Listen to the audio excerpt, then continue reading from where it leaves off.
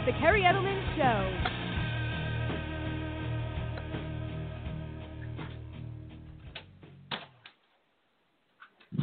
Hey everyone, and welcome to the Kerri Edelman Show. I am so excited today as we have an amazing New York Bestselling Times author coming on named Jennifer Keishin Armstrong, and she's going to be joining some of the amazing artists, comedians, authors, and entertainers that I've had the pleasure of interviewing.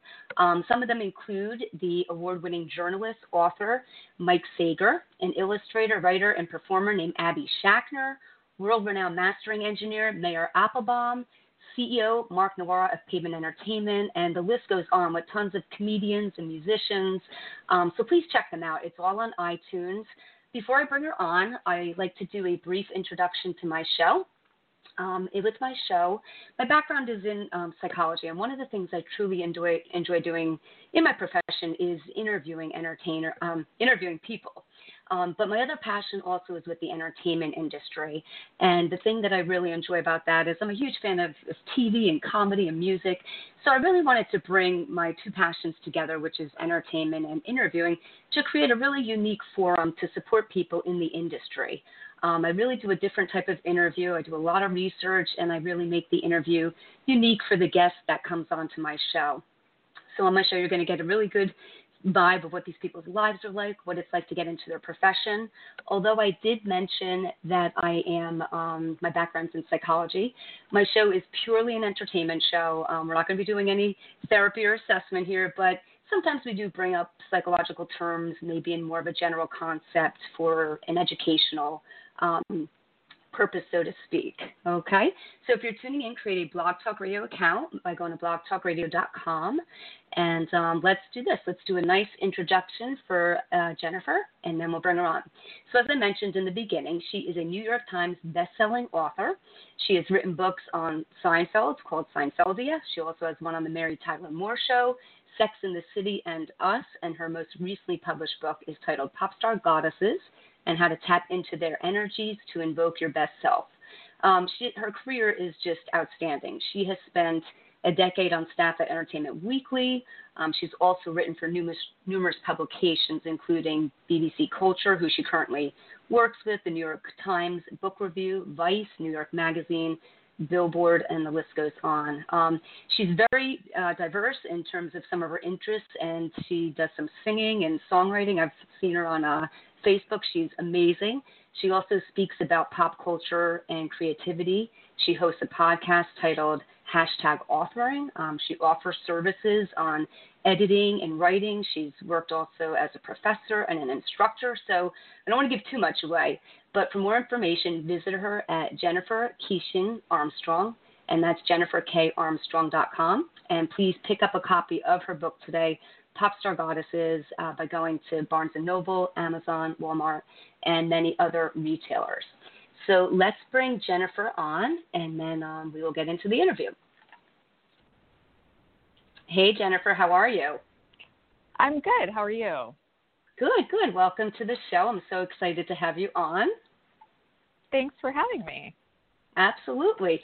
So how are you making out? I just always like to start out now because unfortunately things have changed a little bit with everything in the world. How are you making out with the whole quarantine and what's been going on? I mean, I would just say as blessed as one could be, you know what I mean? Yes. We're especially I'm so grateful for the fact that my partner and I can both do our work from home. So we're really lucky in that way. We have a good home, we have a good place to be, and we are doing what everybody else is doing, watching a lot of old movies and Netflix and making bread and nice. Trying to do the good that we can from our home, and just that's kind of how it's been. And we've had some slight ups and downs, but it's been pretty. We've been pretty lucky. Yeah, no, that's great. I mean, it's good that, like you said, you're in a circumstance, in a situation where you do have that ability to work from home, whereas a lot of people, unfortunately, are either, in unfortunate situations where they're getting laid off or, the work is just not coming in like it used to. So, no, that's great. That's great. So, so let's do this. Let's start out. I always like to kind of start from the beginning and, tell us a little bit about, and then we're going to eventually delve into, of course, your writing career. But tell us a little bit about yourself as a kid and what it was like growing up in the suburbs of Chicago, and how would you describe your personality? And, if you can, reflect back to really little, like maybe 5, 6, 7, and then we'll start to move forward, of course, to eventually get into you moving to New York and et cetera. Sure. I feel like I've had a remarkably consistent personality since about 5, so that will work well. I had a really nice upbringing for the most part. As you mentioned, I grew up in the suburbs of Chicago. The one that I sort of identify with, you move around a couple times, but we were in the same area, and my mom still lives in a place called Homer Glen, Illinois. Southwest suburbs of Chicago, and, really suburban, pretty white, pretty, it kind of like the thing we think of as the American white suburban experience. I was an overachiever and very confident from young. I was an only child until I was about 8. Okay. So I have a lot of those sorts of traits. Like I love to perform and be the center of attention, and was very used to, I was a precocious kid, and I was very used to kind of like having the attention of all the adults in the room who thought I was wonderful. So, right. That's great in a lot of ways, and also, does create some personality traits that later we need to work on. But okay. That's overall, that's sort of how it was. Okay. So tell us, I did read that, you used to put on performances in your garage, and, tell us about a little bit, what were you performing? What ages were you doing this at? Yeah, I was, it's funny because you said the age of 5, and I feel like that's probably deliberate, because I feel like that's when my clear memories, I feel like, really start, and that's when I started to feel like a person, like a person where I felt like I knew who I was. I was pretty sure I knew everything by the time I was about 5. At least starting at that, no, really even younger than that. Now that I think about it, I loved to perform. I was my first fandom was that I loved Donnie and Marie Osmond. And I got like this little record player that you could plug in a microphone to it, and you could sing along, and it had, it'd come through the speakers. And I loved that. And I loved performing for my parents' friends. Like I would make them listen to me sing songs and dance. And so these were not like, I was not particularly, like, I think I was like, middle of the road talent. Like, it wasn't terrible, but it wasn't as if I was some sort of prodigy. It was just like me singing Barry Manilow songs to my parents' friends. And we have this my dad had put together they have a big video camera of the time, from the 80s he used to use. And there's a clip of me singing a Barry Manilow song to him. And then I stop and look at him off camera and say, we can do this later when there's people here, right? Clearly, it was always like, it's cool I can do this for you, Dad, but, I also want to do it in front of other people later. There. Right, yeah, exactly. As if it's amazing, too. It was not that great. It was very cute, but, so I loved that, but I also would then conscript my friends in the neighborhood to put on plays that I would write. And also really loved musicals at the time, so sometimes we would just reenact like Grease or The Sound of Music, and then other times I did, write plays that I made them all do, and for some reason they listened to me and did it, and it was great. Well, I think, like you said, too, you said that, I'm not going to say type A personality, but you clearly said growing up you were definitely someone, right, who's assertive and confident, and you're rallying up that crowd, and this is how it's going to be done, and you know what I mean? Yep. Yeah. Yeah. Nice. Yeah. It's Nice. crazy that they listen to me. I really look back and I'm like, what a little bossy pants. But, and I was always the star, of course. Like, I would be like, we're going to do Grease and I'm going to be Sandy. And yeah, they all just were like fine with it. So I mean, clearly this is where my interest in entertainment and pop culture kind of started, in the fact that I actually I think that's true for a lot of us, that I actually loved to perform in some ways, but maybe wasn't quite talented enough. You know, you have to be extraordinary to really break through in something like that. And I was like adequate, and I loved to do it. And as you said, I still do it online sometimes. But, you know, this is where it really came from, is that I really do relate to people who want to do this for a living, and I really admire people who are extraordinary at it. Okay. And did you know, we don't have to go we don't have to delve too far into this, but did you, like, as a little kid, did you really think you might become like a pop star, or you might become an actress? I mean, was that ever something at least loosely in your mind? I think so, yeah. Especially, like, I really would have loved to be a pop star. This is a big thing. And as you mentioned, I had a book recently about pop stars, and I think that's why I love them so much, is that, you know, I love all the things they do. Like, I love to do all the things they do. I love to sing, I love to perform, and I love to dance. And, you know, I was an adequate kind of dancer, cheerleader as well at the time. So, like, it does all the things, it pushes all my buttons. And I think there was definitely a time, like, I always had at least one big pop star goddess in my life. I loved Debbie Gibson. I loved Mariah Carey, like, to an extreme, you know, to a degree of, like, I would study them. And especially the Debbie Gibson era, because she was a teenager and I was, you know, a little younger, and she was a songwriter, which I thought was so cool. And that was, I tried to write some of my own lyrics, and never quite got it together to, like, really, you know, write full songs on the piano and stuff, but I played instruments, and so it was like, I was close. And I think at that time I imagined that I might be able to do something like that with my life. But I really loved to write, and I knew, like, write prose, and I kind of somewhere right after that figured out that writing, you know, on paper was going to be more of my thing. Okay. And how old do you think you were about this time where you're talking about, like you said, the Debbie Gibson era, and you're getting into writing, and you're realizing you might not write pop songs, but you definitely have some talent for writing? Yeah, that was like, you know, preteen era. So like 10 to 13. And definitely even before that, I was always writing, but like, you know, like the plays, and, you know, I was writing plays for the garage and stuff like that.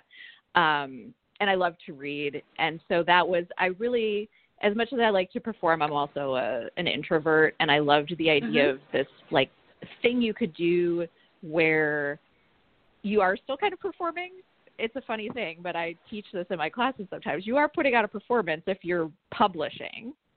Right. And, right, you know, it's a kind of, that's an remember that your audience. I think that's a really interesting perspective, but you are, because you have to entertain the person that's reading the book. I mean, you got to pull them in. If you're not doing that, it's going to be very hard to get their attention. So that's really interesting, the way you framed it like that.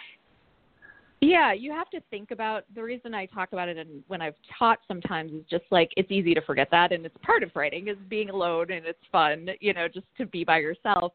But you do, at some point, if you want to publish, actually have to think about your audience, keeping, you know, getting their attention, keeping their attention, and deserving their attention. All of those things, you know, come into play. And I think that I liked the kind of combination that this allowed, which is to say, there's also an element, you know, if you're an author and a published author, like, there is this element that I was talking about of, like, there are times when you are the center of attention, essentially.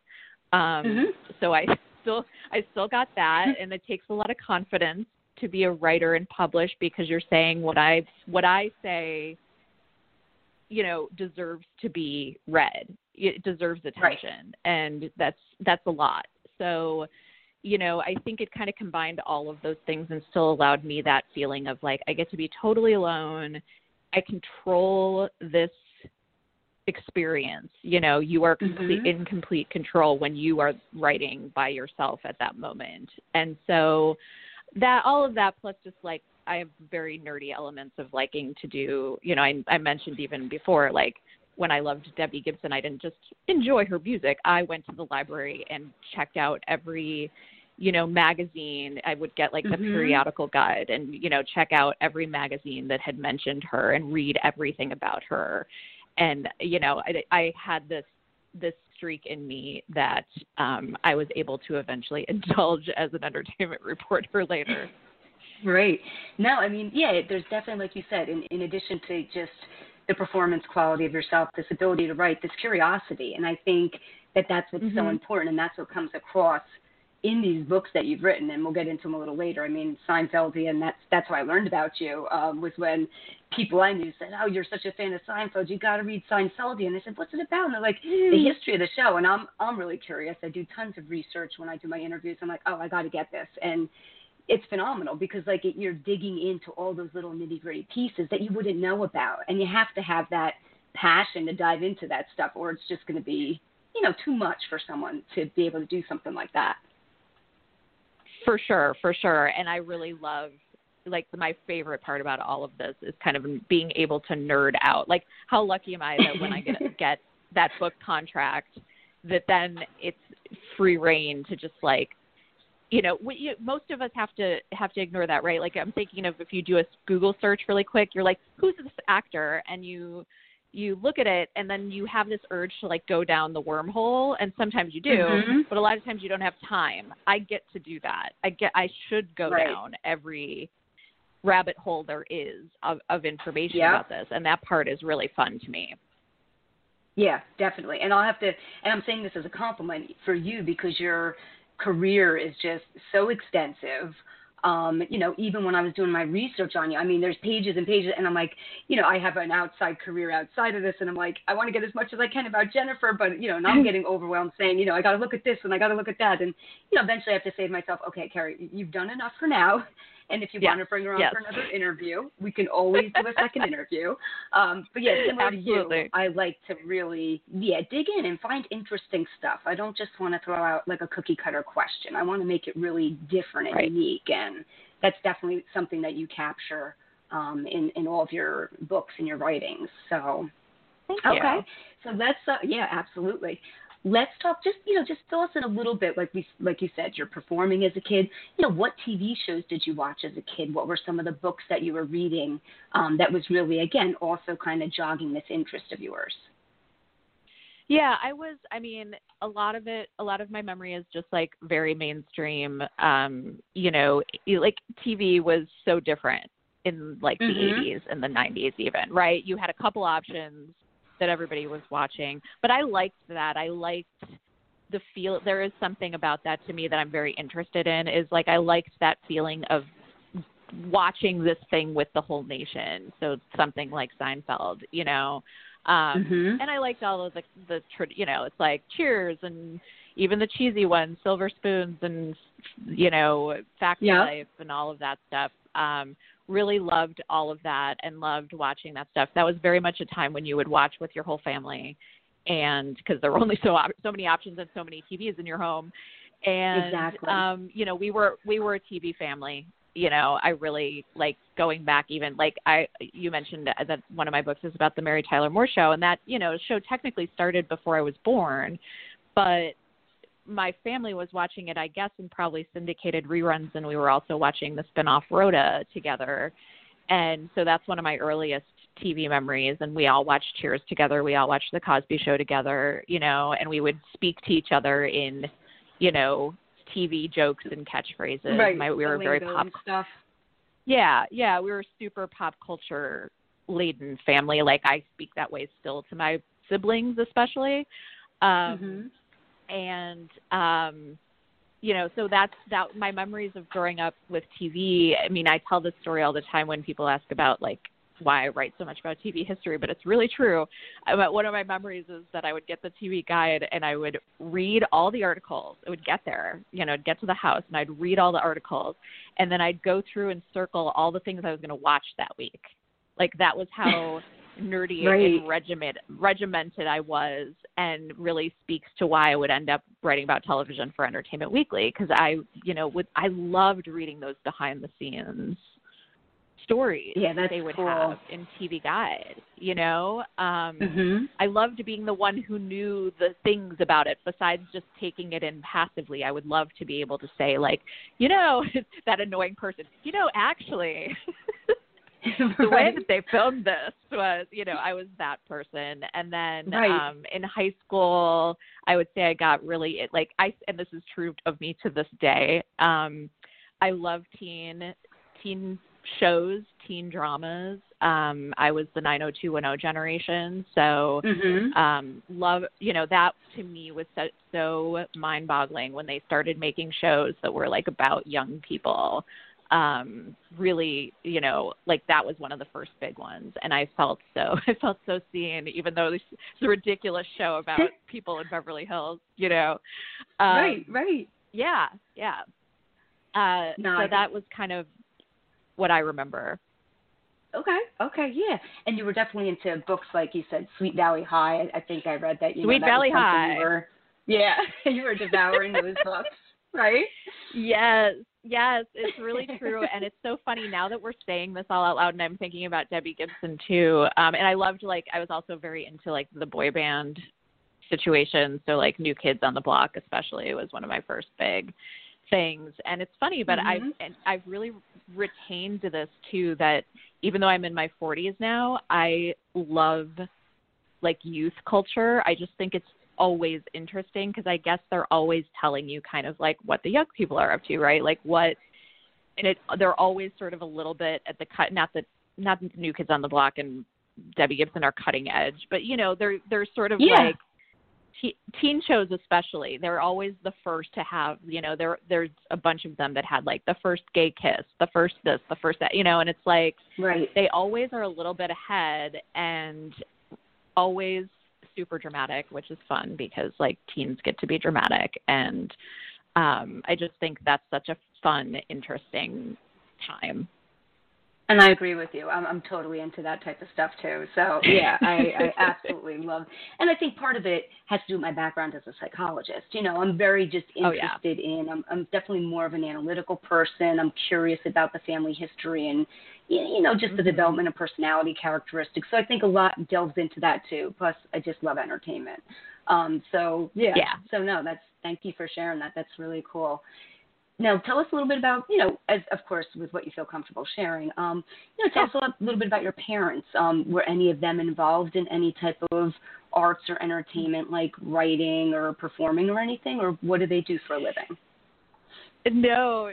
I'm laughing only because I'm who knows where this came from. I'm sure they were what did we do? What did we get ourselves into with this one? My mom was for my lifespan, not lifespan, my being at home span, was a stay-at-home mom. And my dad was a grocery executive. So, very just still do love grocery stores. I'm not going to lie. Our family really is heavy into the grocery. We love groceries. We love grocery shopping. My brother works at Whole Foods. My brother manages the Whole Foods. We're still into it. Nice. But we're not sure exactly where all this comes from. I'm sure it's just back there in family history. And they did love pop culture. So I will say that much, that rings true to me. We watch TV together, as I mentioned, and listen to a lot of records in our house as well. And my mom was the mom who would be listening to the pop radio station. She still kind of knows more pop music than I do sometimes, because she really listens to the pop music stations. Yeah. Okay. And my dad had, I was just talking about this. I guess I was talking about it because it was the anniversary of his death recently. And I'm sorry. When I was doing my little, thank you. It's what is it now? 3 years? Something like, yeah, I guess it's 3 years already. Okay. And I did one of my songs on Facebook. I did a cover of Blondie's Heart of Glass, because I have this very strong memory of when I was a kid. He loved to blast that in the car. And he had really, like, he also, is really the reason that we are all very into, like, Paul Simon, for instance, and Willie Nelson. And so he had, like, he didn't have as wide a taste in music as my mother, and he certainly didn't take in a lot of new stuff, but he taught us about the Beatles and Paul Simon and stuff like that. So, like, Right. It was there, but it's very funny because neither of them were ever particularly known for, like, performing or anything. And, my brother also has played in bands, plays in punk bands and stuff. So, like, it comes from somewhere. Yeah, there you go. We're not Okay. sure where, Now, is this the brother that also works at that runs the Whole Foods? Yes. I Okay. have one brother and one sister. Okay. And what about your sister? What are some of her, what does she do for a living, or what are some of her interests? Well, interestingly enough, she is a costumer at the television show Chicago Med. Oh, wow. And okay. Until now, when they're obviously Right. shut down, production is shut down. But so she's in Nashville with her singer-songwriter boyfriend.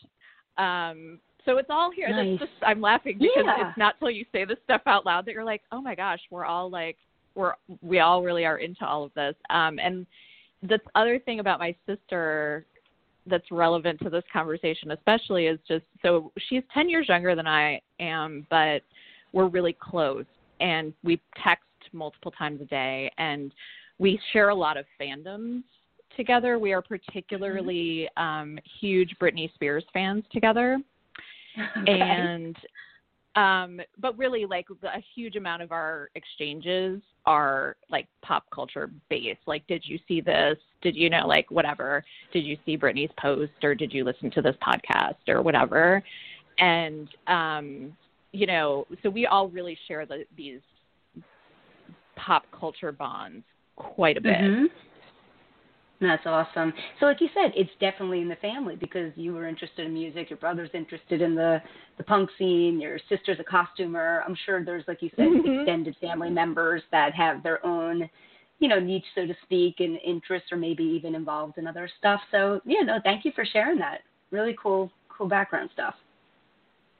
Yeah. Yeah, So, and it's funny because I kind of know it, but I didn't really, like, think about it that much and put it together until we were just talking about it. Nice. Well, I'm glad. Hopefully that helped, jog your memory and, like you said, solidify some of that stuff, because that's really cool to think about that stuff. So, all right. So, let's start fast forward. And so let's, like you said, you're definitely seeing yourself going down this path. So let's fast forward to high school a little bit, in terms of, like you said, into 90210 and that stuff. You were a cheerleader in high school, I'm assuming?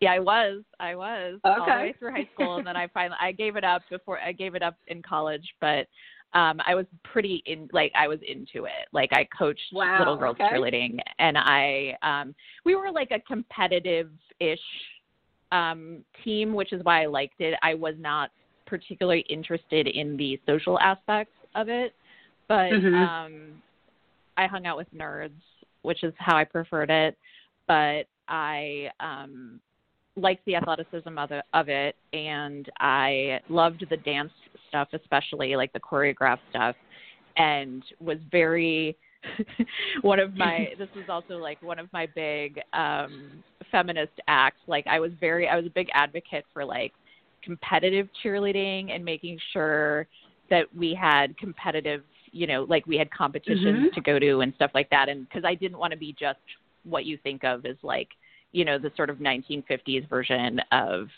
cheerleading, where you're just, like, there to support the boys and, that kind of thing. Right. So, yeah, I was really, like, into it, but I wanted to make sure it was the right kind of cheerleading, essentially. And once again, took charge. Right. And you know what? I wanted to bring this up, and I think this is a good time to bring it up. When did you get interested in feminism? Talking about that when you're bringing it into this cheerleading thing, you're saying you just didn't want to work with some like recreational team. Like you want it to be competitive and make sure that they're equal. So yeah, when did you get interested in feminism, and was there a certain situation, or what inspired you to be interested in it? I think it's amazing. I'm totally on the same page with you.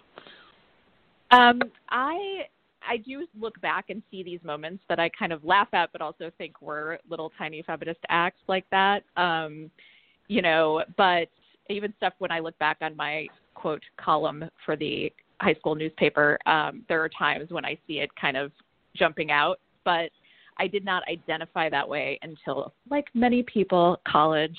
And I started, I'm not sure how or why, I guess I was just interested. I started taking some women's studies classes, and I just took one on a whim and then loved it so much that it was like, I look back at it with a more sophisticated view and see that I think, it's like I was taking a lot of English classes because I was a journalism major. And then you get to, if you take a women's studies class, all of a sudden, all the readings about women, and right. I think that I just liked that. Like, I think I just was like, this is so cool because it's so much, I don't have to read about like dudes in Greek tragedies or, all of this white right. men literature that you read in American,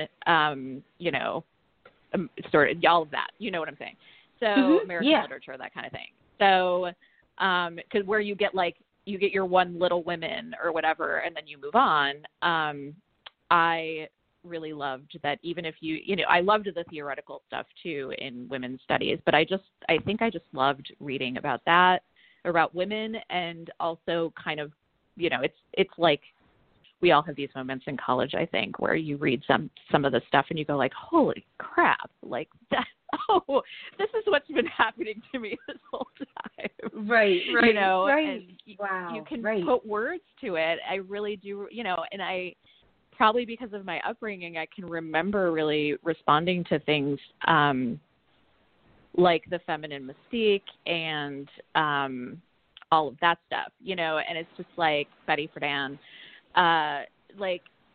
because I just went like, oh my God, I don't, one thing that I think really hit me was, I don't necessarily want to, I had really big professional aspirations and was trying to reconcile that with sort of what I had been taught about,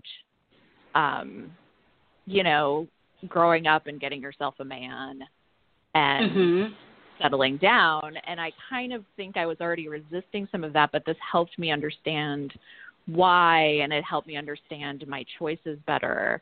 And that was good for me because I was definitely raised in a fairly traditional, mode. And it's great that I had my mom at home all the time. It really was. I was super close with my mom because of that. And, but I think that I was already getting confused about like, wait, do I have options?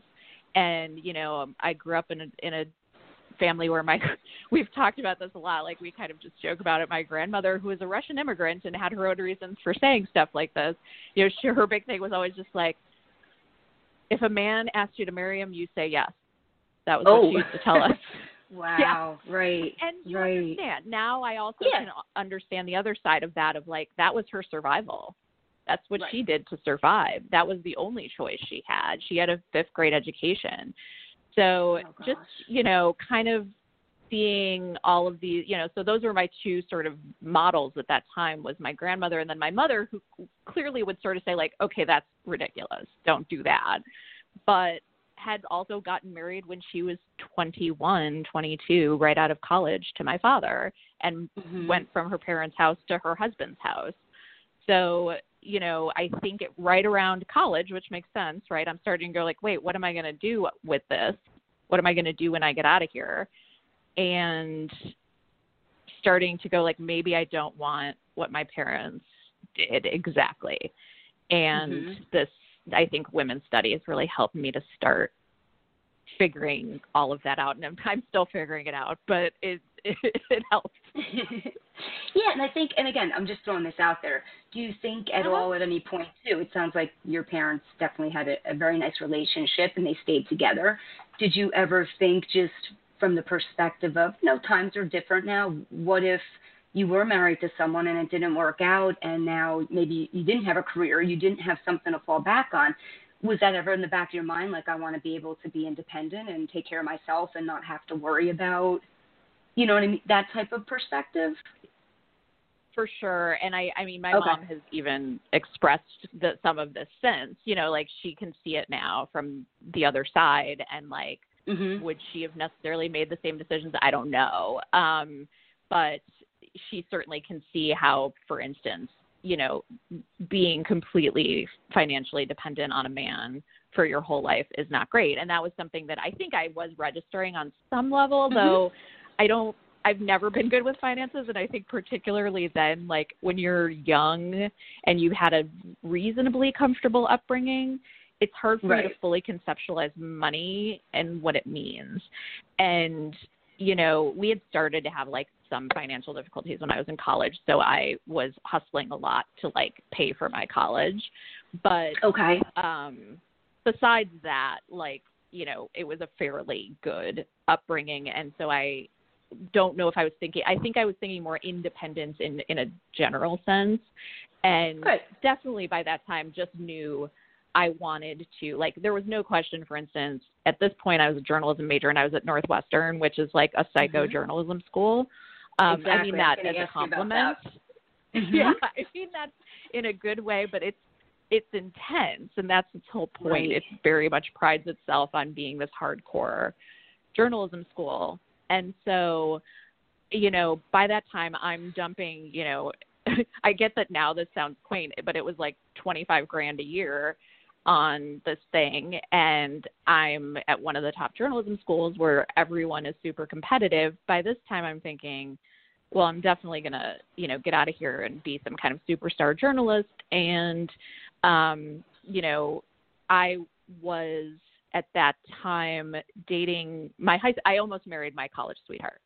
So I was dating the man I thought I was going to marry, and already knew, for instance, like, well, I'm not taking his name and I'm not, like that kind of stuff, which at that time was kind of still like a statement.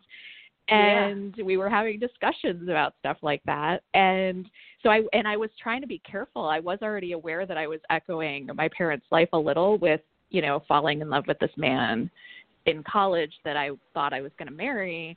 It was already kind of like, oh, you're doing what your parents did, so be careful.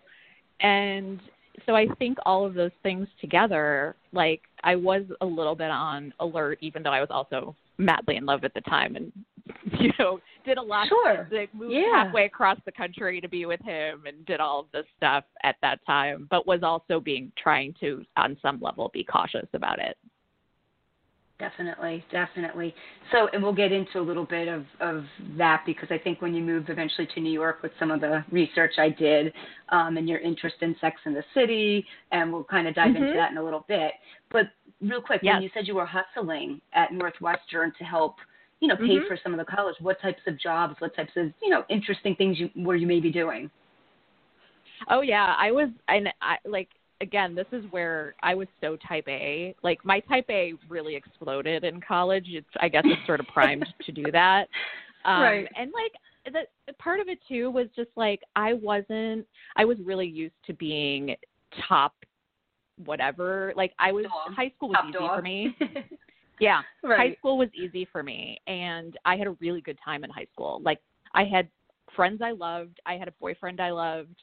I did activities I loved, and I basically didn't have to show up for class, and I would still like get good grades. It was just it came easy to me. But don't worry, I got my comeuppance. I went to Northwestern, and it's like the thing when you go to school like that is every kid there was that kid in their high school, and it was the first time that I really shocking. I got a D my first quarter in one of my classes. Like, it was a wake up call. And I had to study a lot, and I had to change everything, and I kind of went into overdrive. And then we were, like, my parents were not quite doing as well financially, and I had to step it up to stay there. And so I worked in the financial aid office, funnily enough, as my work-study job. And that was great. I didn't do it on purpose, but that was great because I learned so much about, like, I knew how to, I don't want to say game the system, but I knew how it worked. And so I knew the forms to fill out, and I knew, for instance, one of the big things was I learned if you wrote a letter, like with a personal plea to the committee who decided this stuff, it would help. So I did that every year. Nice. And in addition to that, which I loved that job, in addition to that, I tried doing the student newspaper, but as I said, it's a psychojournalism school, and I found it too competitive. Working on a paper with your classmates at Northwestern, at least at that time, I found like this cutthroat atmosphere of like people wouldn't share their sources with you, even though you were on the same newspaper staff. Gotcha. So I actually worked for local newspapers instead, professional ones that paid me. Oh, nice. And how do you, just out of curiosity, how do you go about landing that? You just show them a sample of your writing and... it's hard to fully remember, but I actually think this is so weird because there were so many other times I rolled my eyes when my dad was like, you should do this. And I was like, you're not a journalist. You don't know things. But he was totally right. One summer he was like, why don't you just write letters to the local newspapers and ask to write for them? And I did, and it worked. And I mean, you have to understand, like, they were probably thrilled because they were like, great, we have this water administration board meeting that you need somebody to go to. So go, knock yourself out.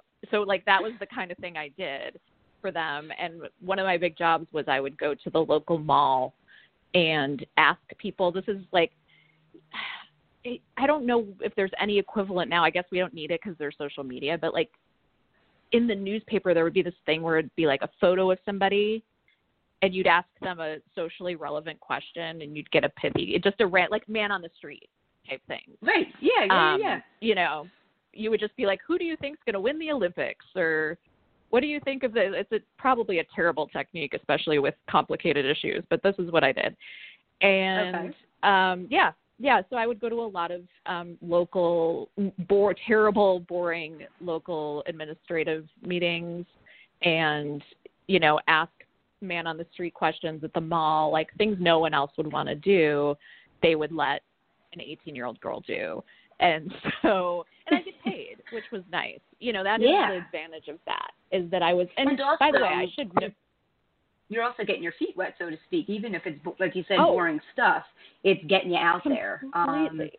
That's the thing, is like, I'm thinking about going out and asking these man on the street things. It's incredible training because you have to just go up to strangers. Mm-hmm. You just have to get over it, or you're not making your money, so you have to just get over your fear of anything and just walk up to strangers and say, hey, can I ask you a question? I'm from the Joliet Herald News, and I got great training really fast because of that.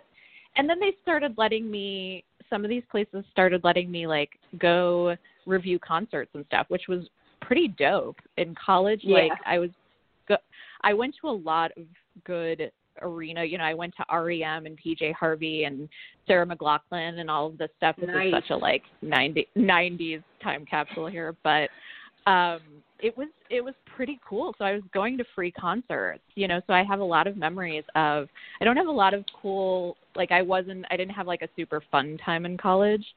You know what I mean? Like the traditional, like going to parties and stuff, but I have a lot of fun, like good memories of getting into my little car and going out to cover a concert and coming back, and it was early internet, and it was like pretty big deal that we started being able to just like email our reviews in that night, and that was cool. That's really cool. Yeah, and like you said, I think you made a good point that college was a little bit different in terms of, again, stepping it up because it wasn't as easy as high school. So you really were kind of buckling down on numerous levels to A, do well educationally, B, financially support yourself and get the degree. But you still had some cool stuff going on. But would you say you were someone who, if you reflect back now, did you miss out on going to parties? Were you someone who really would have enjoyed that atmosphere? Or I know you say you're also like, again, you love to be the center of attention and do performances, but you also like to be more of an introvert, do your writing. So is that something, again, that you would have did more if you had the opportunity? I don't know if I would have done it more, but in retrospect, I wished I had enjoyed it in some way a little bit more. Okay. I wished I had let loose a little bit more, because Right. I ended up not really having like, I have a period of my life that you sort of referenced that I wrote about in the beginning of my Sex and the City book that I consider my delayed adolescence, or really my delayed college, because I didn't drink till I was actually 21, as one example. Mm-hmm. Like on my 21st birthday, I went to the chain restaurant Chi-Chi's and had a margarita.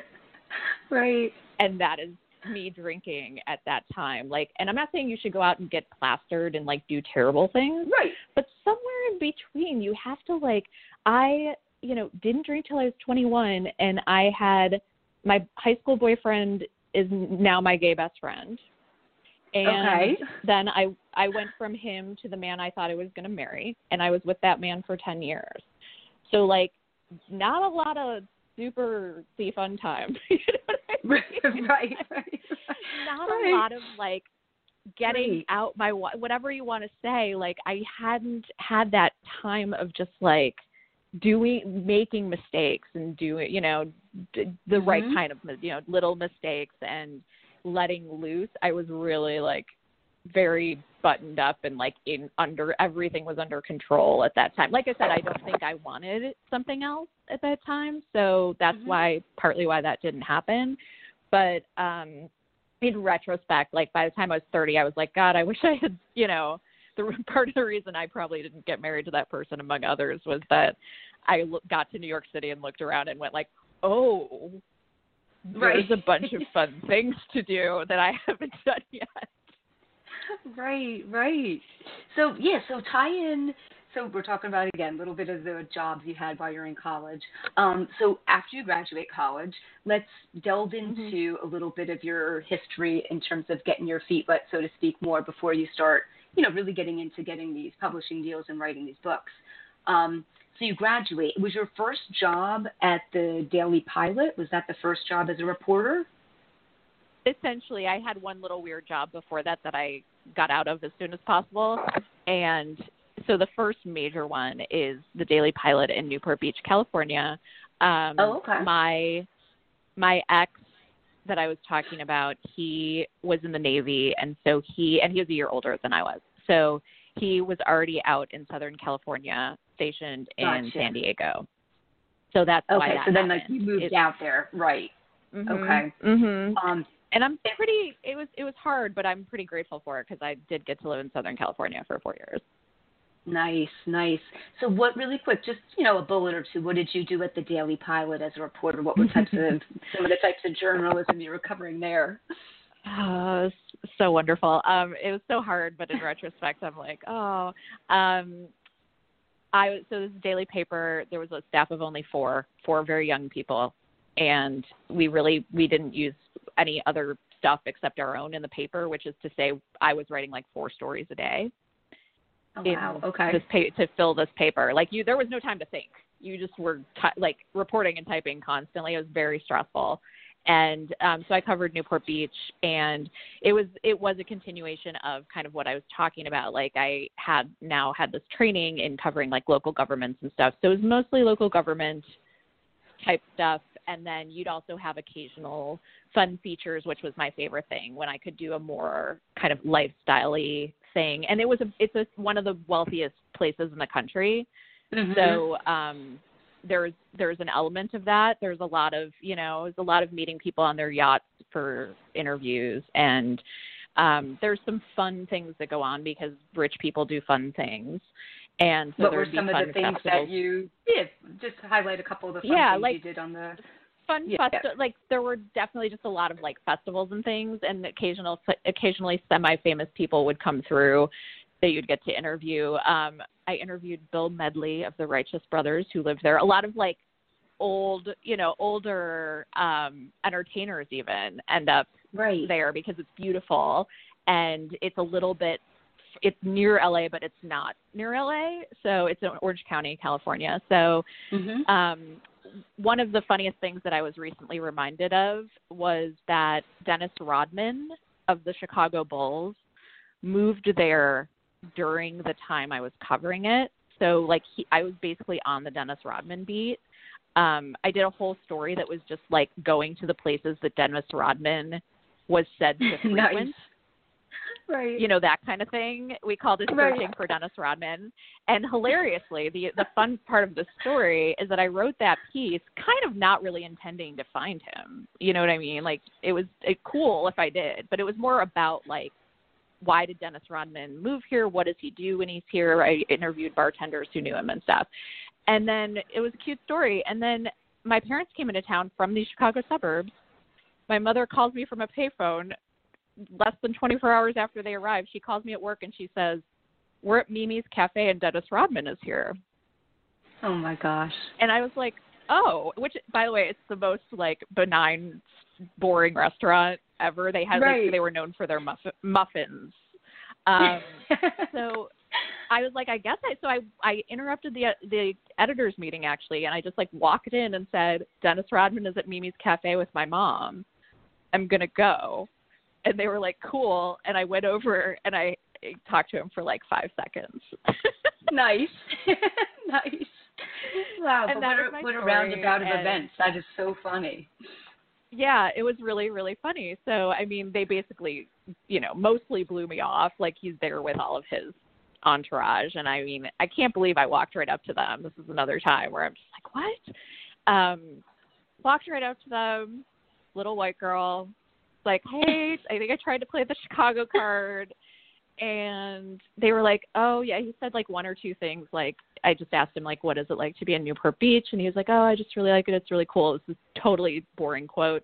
And then they were basically like, "You need to call his publicist if you want to talk to him." Then, of course, the publicist was like, "No." Oh, but that's still so cool. But and like you said, there's that assertive quality, you know, that confidence of just marching up to them and, you know, seeing what you can get. And no, it's great. Yeah. Great. And I just was watching The Last Dance recently that everyone was watching, the Michael Jordan Bulls documentary, and was like, "Oh my God, I just remembered that this happened." That's funny. Yeah, definitely.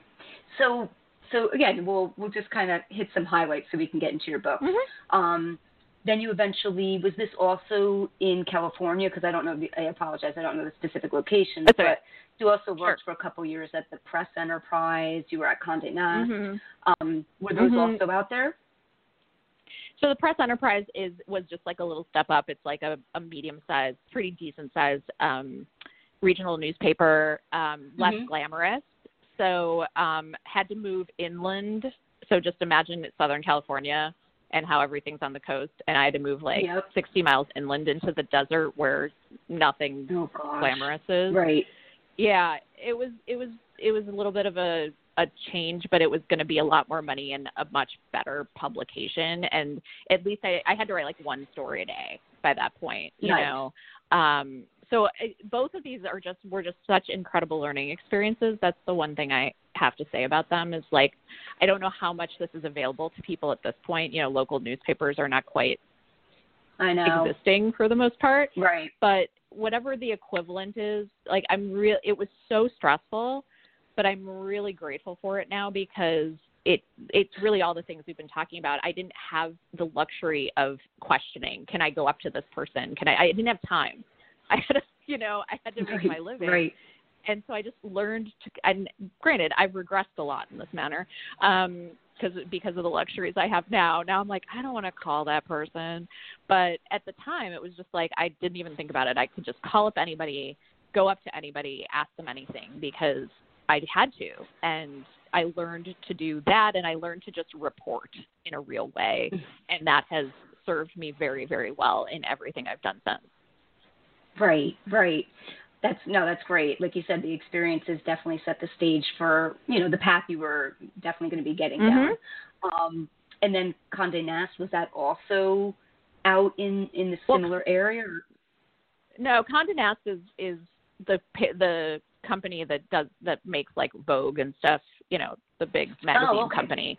So they used to be bigger, but slowly disintegrating like everything. But that's like Allure and Glamour and Vogue and the New Yorker and stuff. So that was just like a brief. That was a weird blip. Weird but important blip is that. So I moved. So I was still with my ex, and we moved to New York. At first, we moved back to Chicago, which we don't need to get into briefly. Okay. And then from Southern California, briefly to Chicago for like a year. He went to grad school. And then we moved to New York together with the intention of like, okay, this is it. We're like moving to New York now. We both have done all of the things we need to, you know, done the schooling. Mm-hmm. He's out of the Navy. We're going to get jobs in New York. We both, you know, he was in marketing, so it made sense. We're like, I really wanted to be I didn't want to do newspapers anymore. I was already getting out of newspapers. And so, because it's just a slog, as I've been talking about. And I really always wanted to be writing big, meaty, beautiful features somewhere, preferably. I loved magazines, which makes me sad now because I loved like physical magazines. I have to say, Jennifer, when I work out on the treadmill, my biggest thing was my Glamour magazine, like you said, and Glamour eventually went out of print, and I was so devastated. They sent me Allure one time and replaced it, and I said, "Where's the Glamour?" And they sent like a note saying, "We're going to continue the rest of your Glamour subscription with this." And I was just like devastated because I am old school. I like to pick up a book. I like to pick up a magazine. I like that. Yep. And I'm really disappointed and sad with some of this stuff. Yeah. So go on. I know. I really, really loved that. And that was like kind of my ultimate. I mean, I did want to be an author. Like my ideas were basically like I want to be an author and write for magazines, which like I got as, you know, I'm as close as you can get to that now. Mm-hmm. So that was our big, it's like I had kind of followed him all around the country, and that's fine. And I had all these formative jobs, but it kind of got to this point of like, we picked New York because he could get a marketing job, obviously, in New York, and I could finally try to be at a consumer magazine, you know. Right.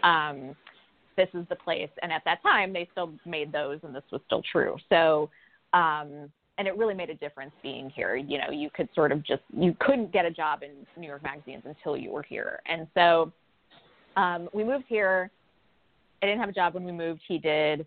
And we were actually living in New Jersey. Not really, doesn't really matter, right outside the city. And I actually worked at a mall briefly in New Jersey because I had to do something. And I worked at Express. At Express in the Paramus Mall. Okay. And then that was not going to be good for very long for me. And while I was doing that, I was just applying everywhere. And I think I got that Condé Nast job, if I'm getting this right. There was a staffing agency that I found out was known for staffing the big magazine companies. And I specifically went to them and like did their whole rigmarole, just like typing tests and stuff. Did all of that, and just that you could fill out a form that said you only would accept assignments from certain, you know, you could say I'll only accept assignments from Condé Nast. And that's what I did, is like, you know, no, I'm not going to go to the animal agency. No, I'm not going to, you know, it was like, I know you staff Condé Nast. That's what I'm waiting for. And so they staffed me at this kind of weird job. It was very of its time. It was 2001, and I was helping to bring all of their print content of their magazines onto the internet. Okay. So they would I don't know what they were doing. They were scanning them or something, but you can understand how scans come through mostly intact, but sometimes in gibberish. Right. And so I was called a copy editor, but really what I was doing is very basic quality control of looking at these and seeing what went wrong and fixing what went wrong, and then importing them into the content management system that they were going to use to have an internet. Okay. Right. Internet, presence. And it was great, actually. I remember just sitting there, listening to music a lot, because it's not high level stuff. Just sitting there, listening to my headphones, and doing this stuff and working with really smart, great people in this beautiful building that Anna Wintour works into. And waiting, and just basically the other nice thing about that was they knew I was applying for real jobs, and would let me go do interviews when I needed to. And I was, you know, in the, like, because all the magazines were near each other, you know, I could just walk to most of my interviews that I would get. And so that allowed me the time to, I remember very clearly walking up Broadway to my interviews at Entertainment Weekly from that job. And that is when I eventually got, like, the job that would change my life. Yeah, and let's now transition into that. So, tell us the story tell us the story just a bit behind that, because you worked with them for pretty much a decade. So just share with us a little bit of that. Yeah, that was really great. I mean, it, like I said, there's no other way to say it. I think most people have the job that changed their lives, and this was that for me. You know, it was always a dream job. I remember telling my college advisor when he asked me, I hadn't really thought about it till I said it out loud to him, but he pressed me like, well, I said magazines, and he said, well, what? And I was like, well, I don't know if I could work at like Entertainment Weekly or something, but that's what I would want. So, you know, it happened. And I just, you know, given all the experiences I've told you about, it's not a surprise. I was a huge fan and loved all, you know, it was very much like the TV Guide, but for movies and music and TV and everything. And I just loved that it was the only magazine at the time that had smart analysis of pop culture that didn't get caught up in people's personal lives. It's actually like, if you want to upset probably Entertainment Weekly veterans to this day, it's like the way you can upset us is by thinking we worked at like People magazine or, you know, some gossip or Us Weekly. It's very funny. We would get very defensive. Like, if there's certain of us, especially, that if you would ask one of us, like, but what's really like going on with Angelina Jolie? And we'd be like, that's not what we do. Right. No, that's understandable. Defensive. And again, I read some magazines, but it's like I wouldn't know that type of detail about that. So that's cool. And I respect that. I mean, because there's so many people in this industry, like not that we're saying that, but that are more interested in the gossip and the drama versus actually, talking about what's real and genuine about these people. That's a good point. Yeah, exactly. Yeah, and of course, like, it gets a little mushy at times. Like, I'm not saying we never, like, of course we had to eventually talk about, like, the Angelina Jolie, Brad Pitt thing because they did a movie together. But we would not, that was the rules. Like, you would not go there unless it came into the work, was kind of the way that we approached it. And, of course, if you're doing a big, juicy profile of someone, some of the stuff's going to come into it. But it really was not supposed to. The real focus was, is this a good piece of work or not? Why or why not? What's the backstory? All of that. Yep. And it really was just, I mean, for most of the time I was there, it was beyond a dream job. I got there in 2002, and it was still pretty, like, cushy. Especially in retrospect, it was still really just putting out a weekly magazine, by which I mean we were not trying to fill the entire internet all of the time. There was like one guy in the corner, really for real, who would be like typing things into the internet for us, and that was like it.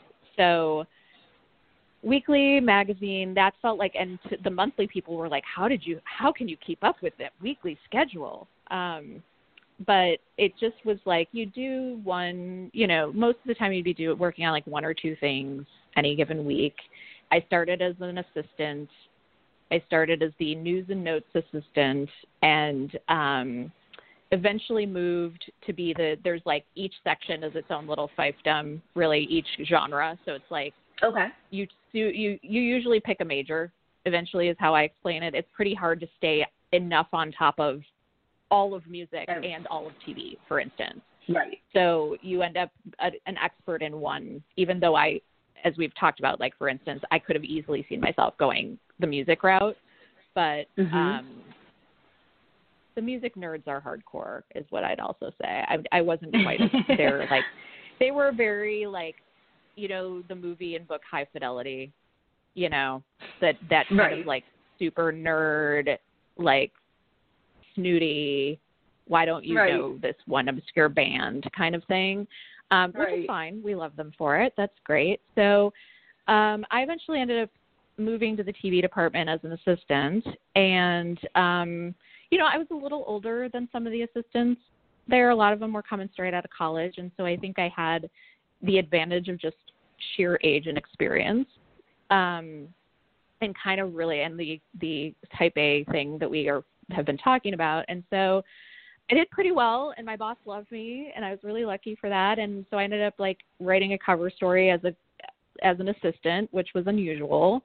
I wrote my first cover story about Nick Lachey and Jessica Simpson. Okay. When they had their reality show Newlyweds in whatever the 2000s, 2005, something like that.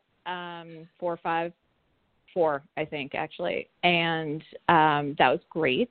And so it was really, really fun. I cannot complain. It was going to meetings and just like with the people who knew the most, the people in the room were just people who knew the most about this one thing, you know, the guy who knows everything about all of Disney, you know, whatever, any of that stuff. It was just astonishing to be in these meetings. It was like a dream. Like I used to be the one person who knew bizarre facts about boy bands or whatever. And now I'm with these people who know everything, and everybody's debating, like, you know, you'd have very intense debates about like who the best sidekick on television of all time was. Wow.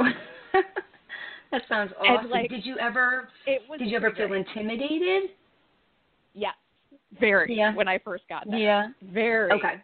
You know, and I know, you know, we've had all these stories about me being bold, but I was it was like going to Northwestern. It was like that moment of, oh crap, I'm not the person anymore. I'm not special anymore. I used to be that special person who knew all the pop culture stuff at the party.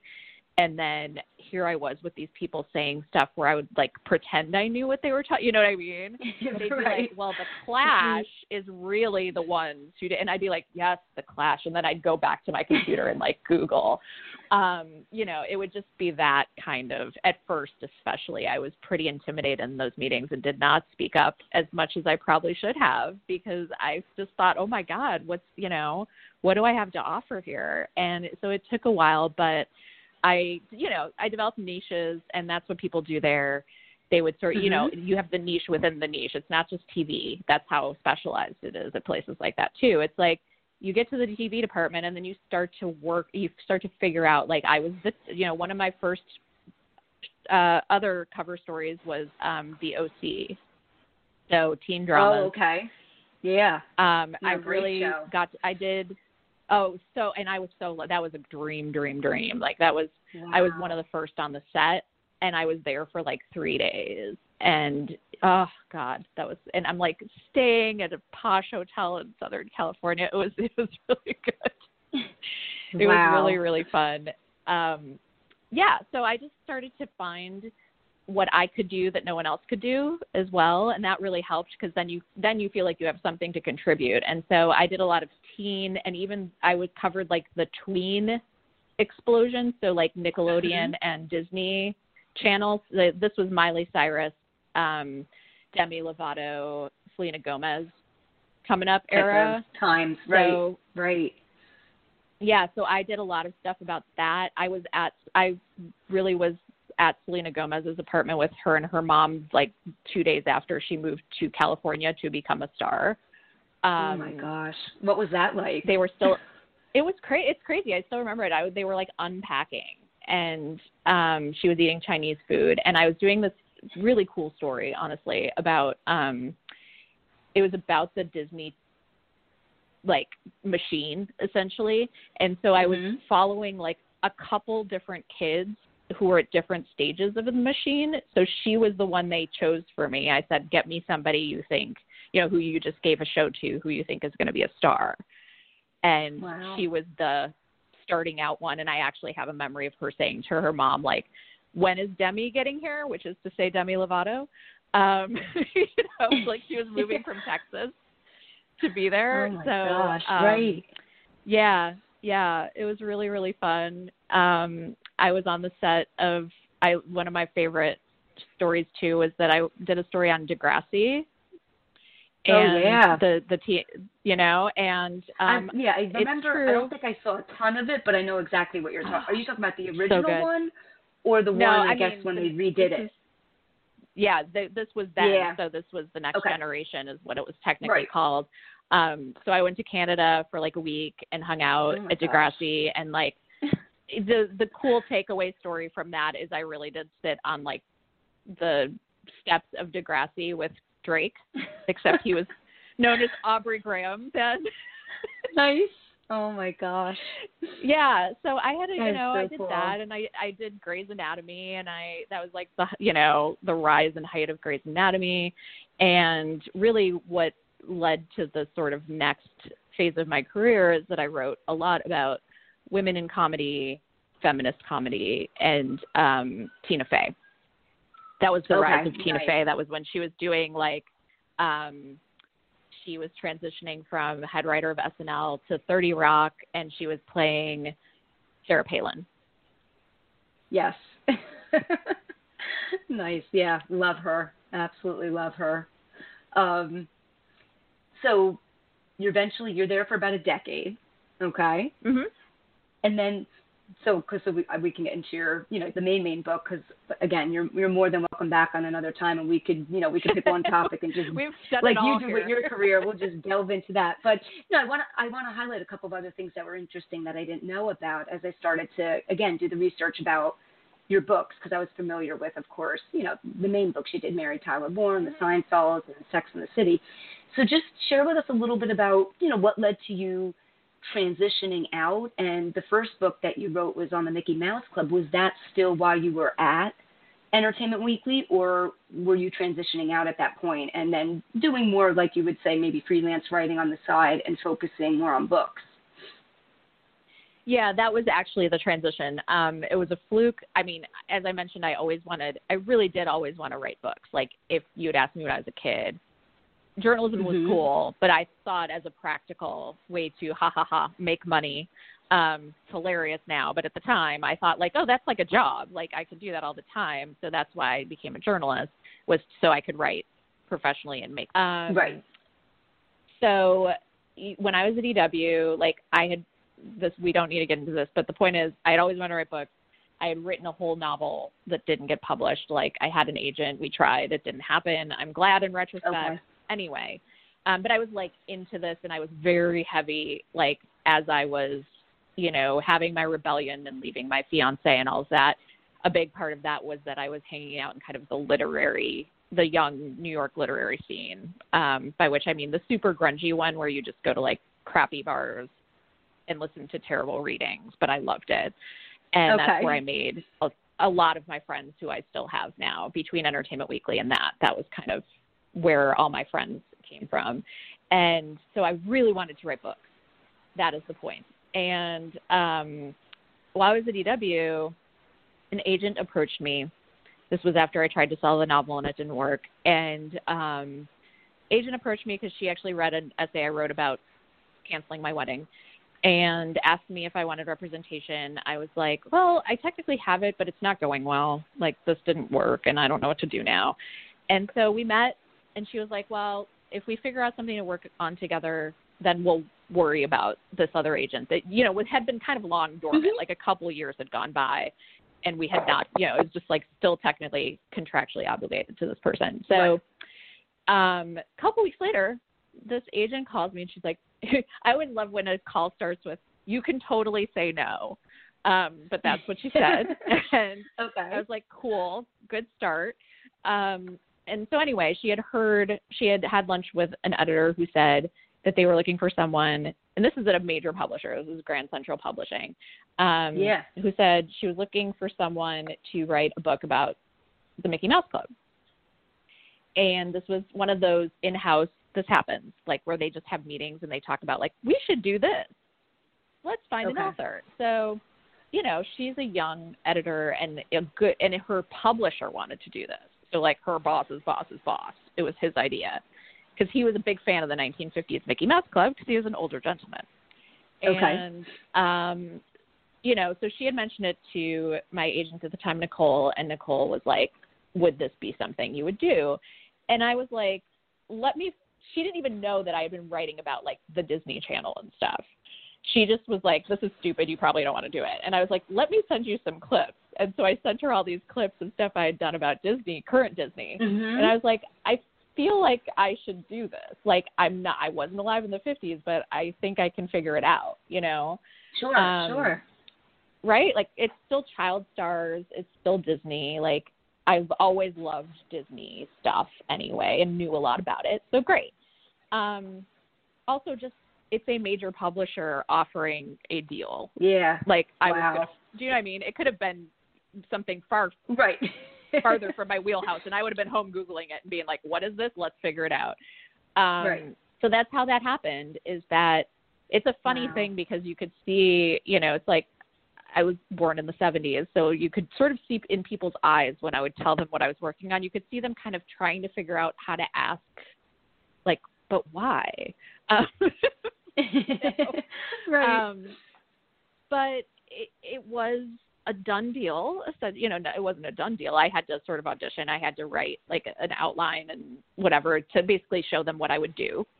And so I did some research. I put that together. We did the deal. It was pretty weird. It was just a fluke. It was a good deal. They paid a really decent amount of money. It was like a 6-figure deal. And wow. So, oh my gosh.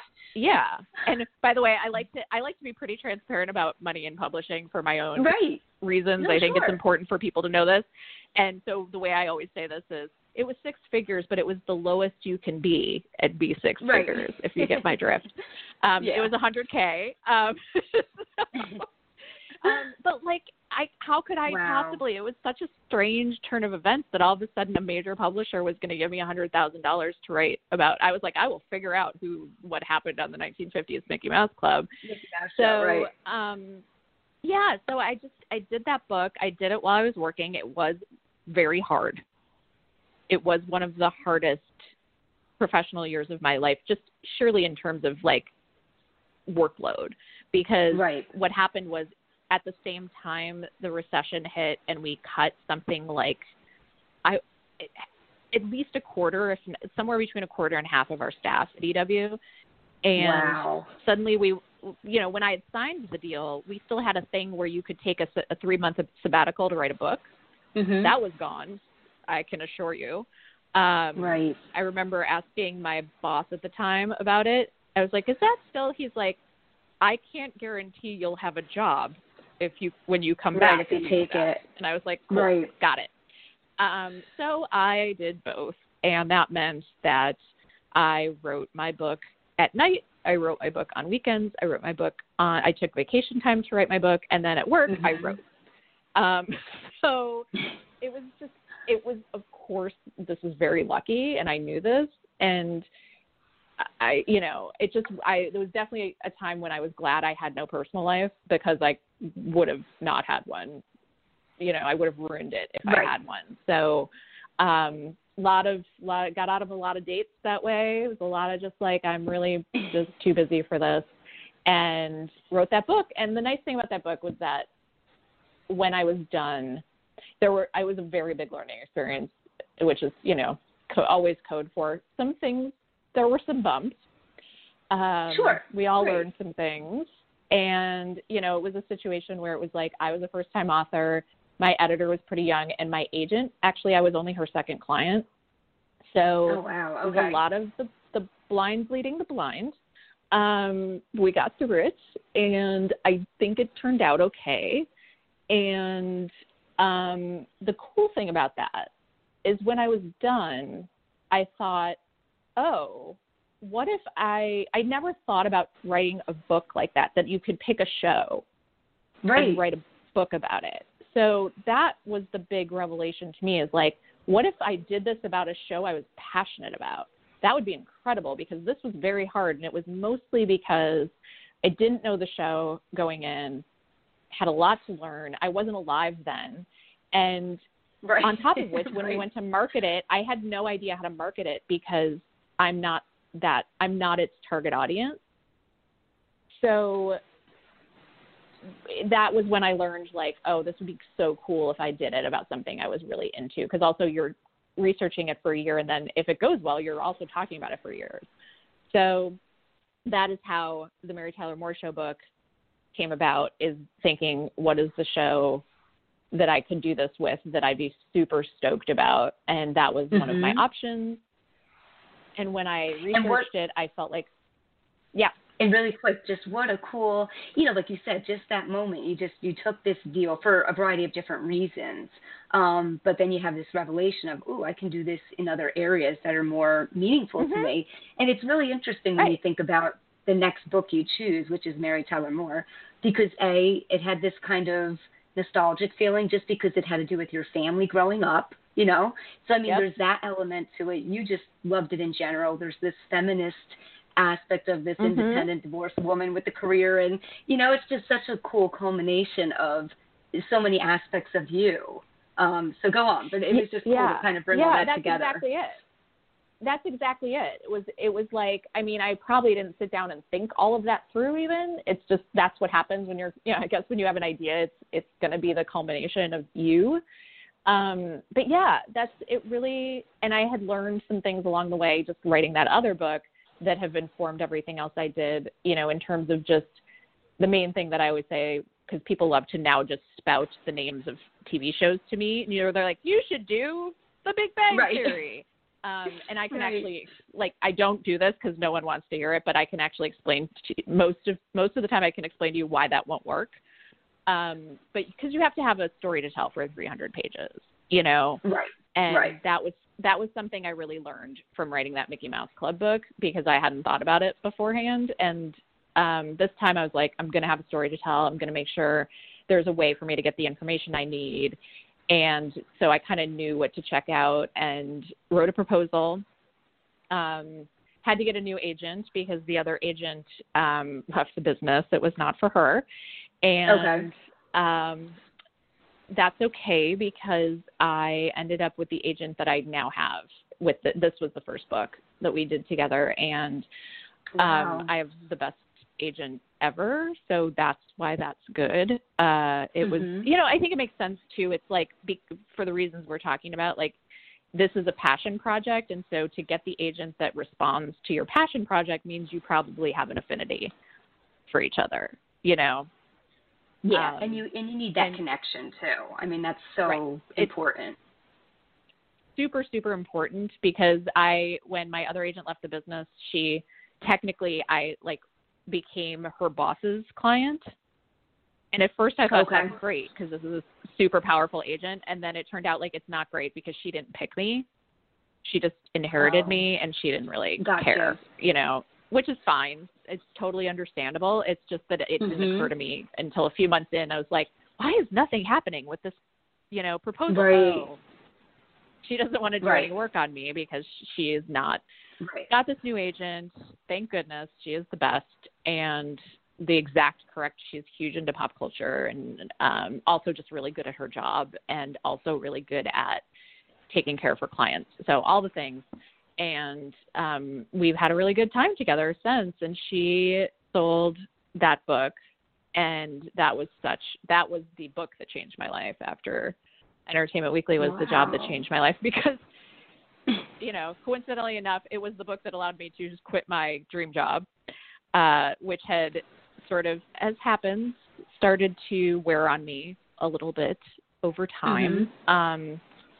Things had changed a lot in those years that I was there, and of course it was still great compared to a lot of jobs, but it had gotten pretty grueling. Like I said, the internet came about in that time, and we cut staff. And so it was a lot different. It was a grind, and it was starting to make me not like the things that I was passionate about.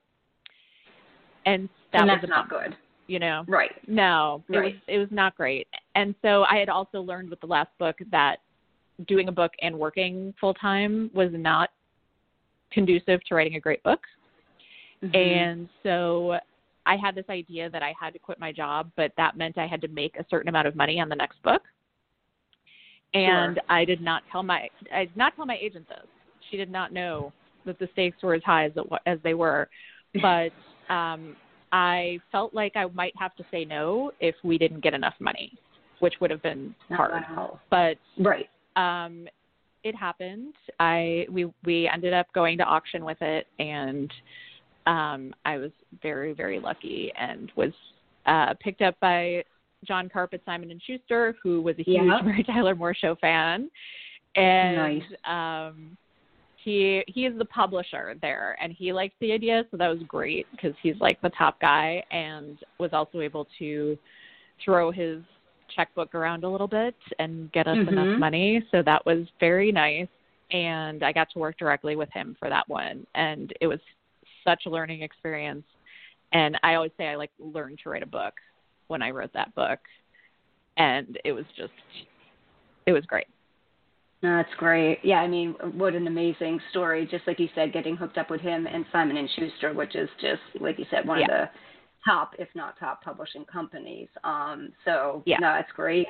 That's great. Well, congrats with all that. Thank you. Then, of course, you continued to stay with Simon & Schuster when you wrote Seinfeldia, right? Because they were also, that book was also published with them, right?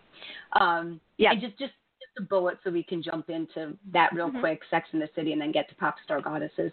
With Seinfeld, I'm assuming you were a huge fan.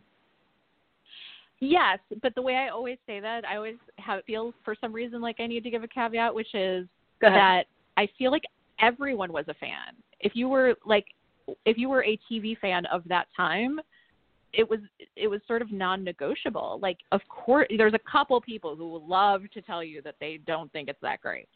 But most people watch, it was must watch. It was essential. You went home on Thursday night to watch this thing, because if you didn't on Friday, everybody is going to be saying something that you didn't understand. You're not going to know what they're talking about.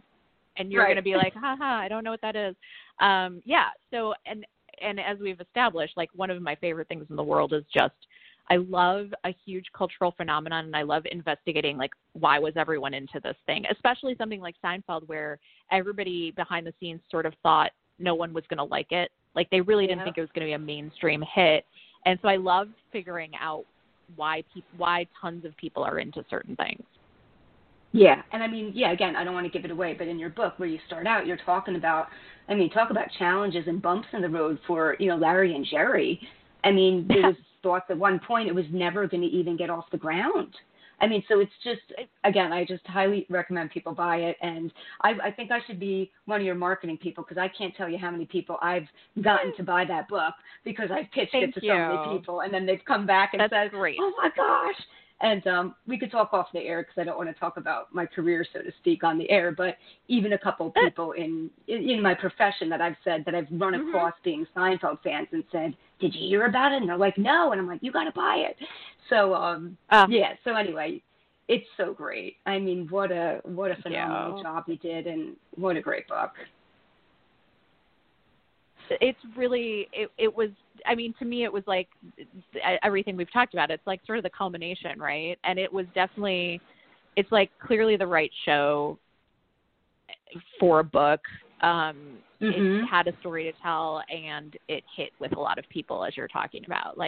People clearly wanted to read a book about Seinfeld, and I'm very grateful for that. That was such a just nice confluence of everything, and I'm very interested in things like fandom, and this has such a rabid fandom, and that's sort of how I start the book, is talking about its enduring fandom and how weird it is. It's a weird, you know what I mean?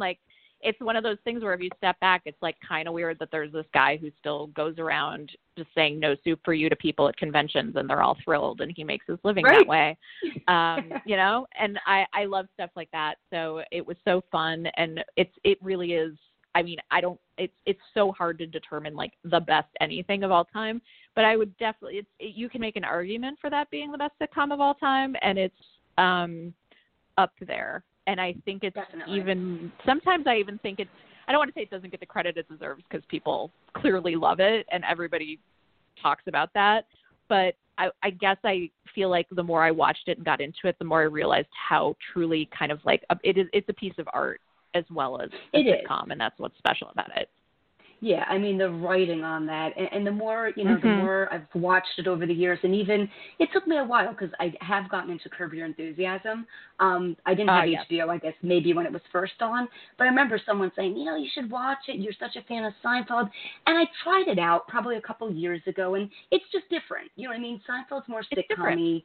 Yeah, it's just the writing style is, again, very similar, but then I said to myself, probably about a year ago, I said, you know what? You're going to give this a try again for a couple of personal reasons in my life and how I use that type of humor to basically deal with kind of, despondent situations. And, I really dove into it, and I'm a huge Curb fan now.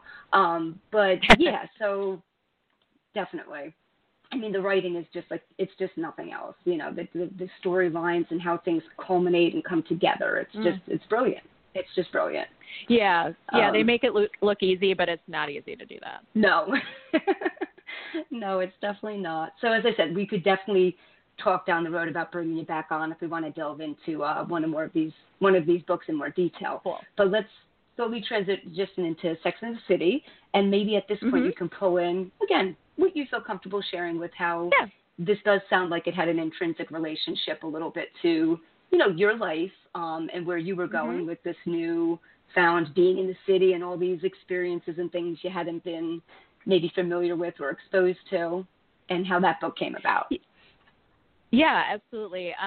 It's like I wrote about it in the beginning, so you can read all about it in the introduction to that book. And it's funny though, because it's the one time that I wrote something personal in one of my books, like that much. I've made references occasionally, but that was it was weirdly scary. Like I didn't expect it. It was something I had planned to do. And then when I went to do it, I was like, oh, this is weird because I'm not a memoirist, Right. And you're suddenly starting to think about all these memoir-y things. And it was only a couple pages, but me having to think like, what if my ex sees this? What am I going to put out there? What am I not going to put out there? And so, but yeah, like I tried to just keep it focused on myself and my relationship to Sex and the City. But the opening line to the book is, I left my fiance for Sex and the City, which I was then jumped to point out, not technically true. Let's be clear. Like, I'm not an idiot. I didn't literally like model my life after a sitcom like an idiot. But what I meant was it really was true that I was watching it was 2004 or something like that. And so the show was sort of really at peak, and I remember watching it together sometimes. And I was living in New Jersey outside of the city, and I was going into the city, and I was starting to get into this literary scene that I was talking about, which was not glamorous at all. Like, there's a lot that isn't like Sex and the City for this. But the very, the core idea really spoke to me of just seeing them kind of model this idea that you can be single and independent and have your girlfriends and dates and run around the city. And sometimes I did take it literally in the sense that I had this one friend, Heather, who I eventually started a feminist website with and stuff. She had just moved to the city, and we were sort of like idiots in the best way together, right? Like there were times when we would just watch the show that week and then see where they went and then go there because we didn't know what else to do. We were in such a big city. Like we couldn't afford their lifestyle really, but if they went to one bar, they went to B Bar, or if they went, we'd be like, where's that? Let's find that. And that was sort of our guide. And we kind of did play. We always say we were playing Sex in the City, right? Except in our thrift store clothes and, our Aldo shoes. And we were having a good time. And I realized that there was so much more that I wanted to do. And it was at least partly because that show kind of like gave me the courage and modeled it for me, as I think what was happening, and made it a little less like scary. If you can mimic someone else for a while, sometimes it feels more accessible. They teach you what to do so that you can go out and do it. And I just suddenly realized like I had not had any of these experiences I wanted, and New York's the perfect place for that. You're in your late 20s, and in New York City, it's pretty hard to resist if you haven't done it. And so, it's just like even things like going to these grungy literary parties and seeing that 20-something author boys were interested in me. Like, it hadn't occurred to me that there were all these, like, beautiful, smart people in New York City who took my writing dreams really seriously. Like, no one ever questioned it. No one was like, you're not going to do that. They were just like, oh, cool, what are you working on? If you said you wanted to be an author. And that made a difference to me, to be taken seriously in that way. It's just not something that happened in my hometown. And, it really did a number on me, and it made me go like, oh, I got to do some stuff before I settle down. And that, combined with many other factors that, sometimes stem from being with the same person since college, even though you've changed, eventually led me to cancel my wedding. And that was cool, partly because I've gotten some good essay mileage out of that. I'm sure. A number of essays about it, including the Sex and the City opening. And so that was and it was fun to bring that together with, because, by the way, I should mention that novel I never sold, that was my roman à clé about that experience that I wrote while I was having the experience. So again, that's probably the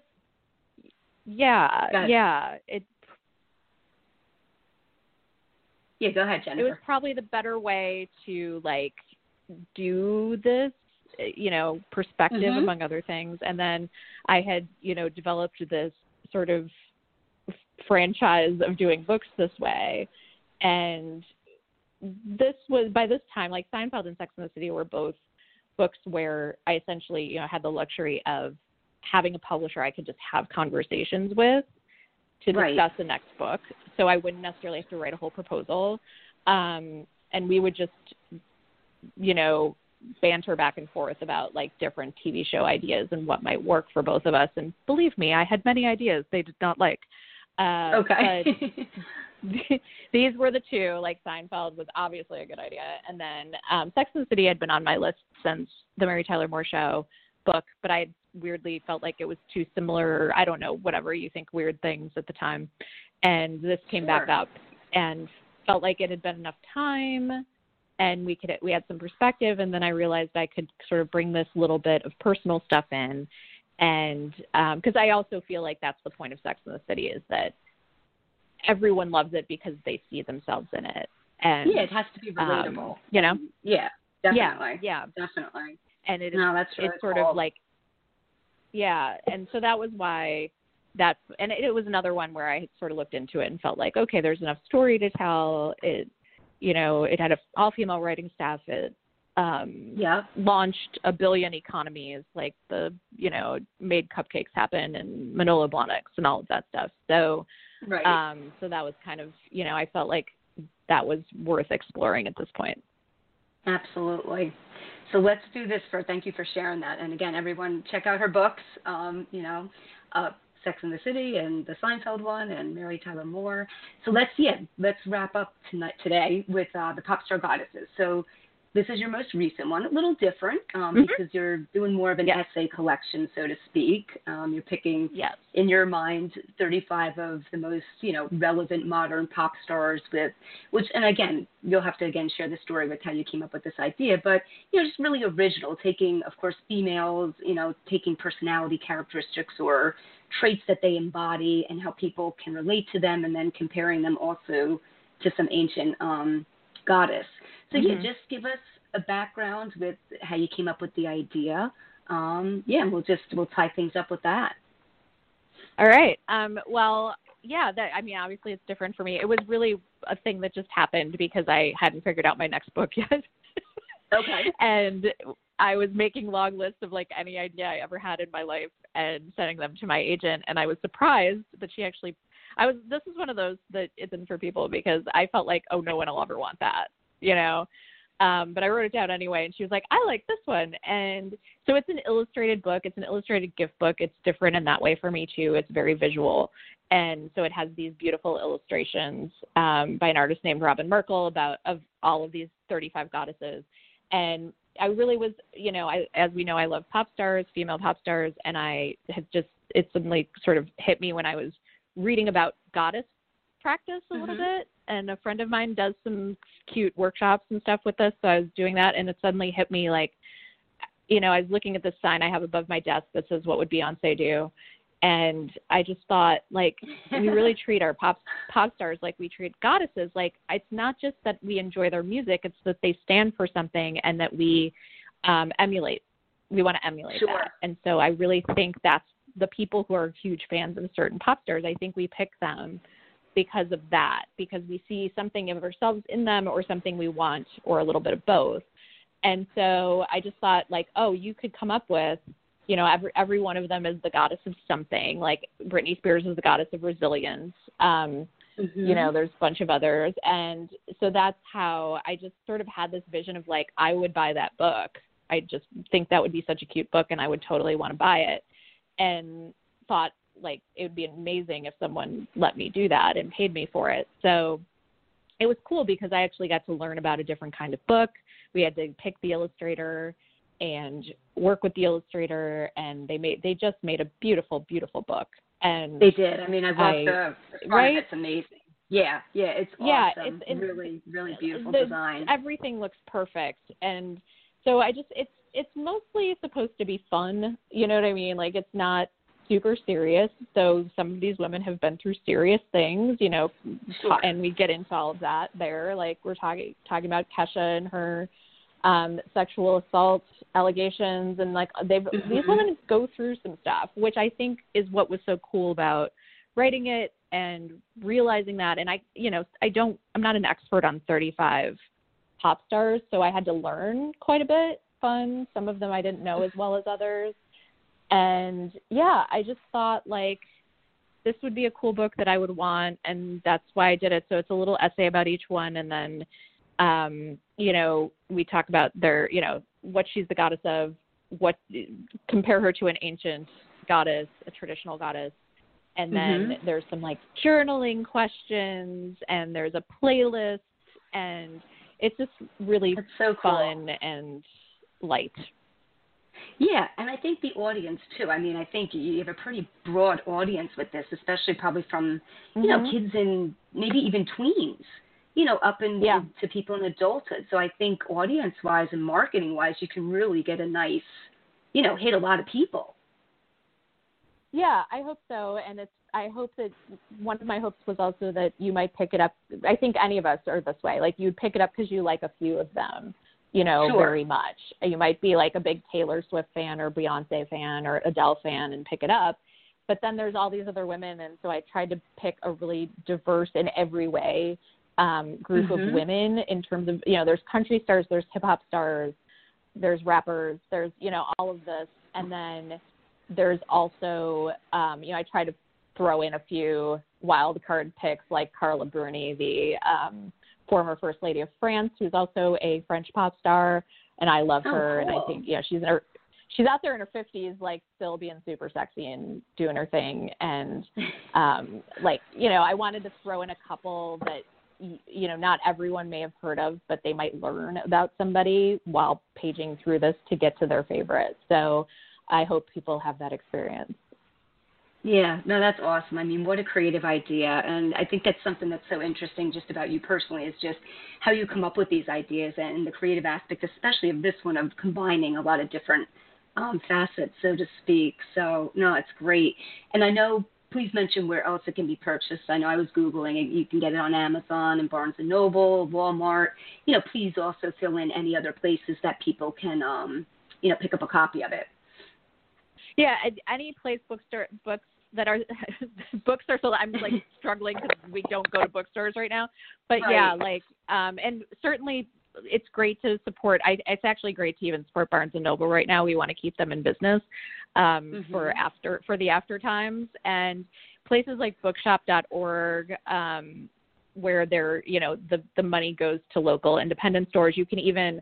A lot of people are ordering from their local independent bookstores, and some of them are delivering. So it's really great to support books right now. We can really use it, and we want to keep all of our stores in business until they can open safely again. Absolutely. No, I think that's such a relevant point. And yeah, and again, as we talked about a little earlier, real quick, is just, a lot of magazines and all these things that we love are just dwindling, and we don't want that to happen. Yep. We want to save as much as we can. So Jennifer, I would be more than willing to have you come on another time and delve into some other stuff, because there's still a ton of research and stuff I didn't even get to with you. But we'll tie things up for today, but we'll be in touch off the air and definitely figure out some time down the road to bring you back on and dive into some more stuff, because you definitely have such a rich history and such a phenomenal career. And so thank you so much. Thank this you. Was fun. Yeah, no, I hope you had a good time. And there'll be a podcast available too. So if anyone couldn't, of course, tune into it, there'll be a version where people can, of course, stream it and download it at their convenience. So we'll definitely hopefully promote that too. All right. Great. Thank you so much. Thank you so much. Yeah, thank you so much for coming on, Jennifer, and much continued success to you and all of your books. And I look forward to seeing also what's going to be in the works in the future with you. Okay. Thank you so much. So have a great day, and we'll definitely be in touch. Okay. Bye. Okay. Thanks so much, Jennifer. Bye. All right, everyone. Again, Jennifer Keishin Armstrong. We talked about so much today, almost did 2 hours. So please check out her books. Like we said, she has so many books up. You can go to her website, just Google Jennifer Keishin Armstrong, and she has a bunch of information there, or just as we said, listen to the interview and Google everything she's done. So thank you so much again for tuning in today. We've had some really interesting guests on these past few weeks. I'm going to be doing my own research and seeing who I'm going to contact next. So please become a fan of the Kerri Edelman Show on Facebook. You can like the page there. I'm also on Instagram at Kerri Edelman, on Twitter at Kerri Edelman, and that's how you can also see some updates for my postings and who's coming up next. Also, if you follow the Blog Talk Radio show, they will send you regular emails about shows that are coming up in the future. And if you want to personally friend me on Facebook, I have 2 pages. If one of them is maxed out, just find the other one, and you can also connect with me there. So thank you so much, everyone, for tuning in today. It was an amazing interview with Jennifer. And again, if you tuned in late, you can always download the podcast or stream it, which will be available within probably about the next hour.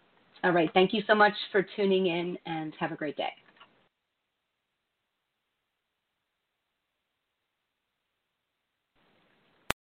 Amplify your career through training and development solutions specifically designed for federal government professionals. From courses to help you attain or retain certification, to individualized coaching services, to programs that hone your leadership skills and business acumen, Management Concepts optimizes your professional development. Online, in person, individually, or groups, it's training that's measurably better. Learn more at managementconcepts.com. That's managementconcepts.com. Every day, we rise, challenging ourselves to work for what we believe in. At U.S. Border Patrol, protecting our borders is more than a job. It's a calling. Agents answer the call, working together to keep our country and communities safe. If you're ready for a new mission, join U.S. Border Patrol and go beyond. Learn more at cbp.gov/careers.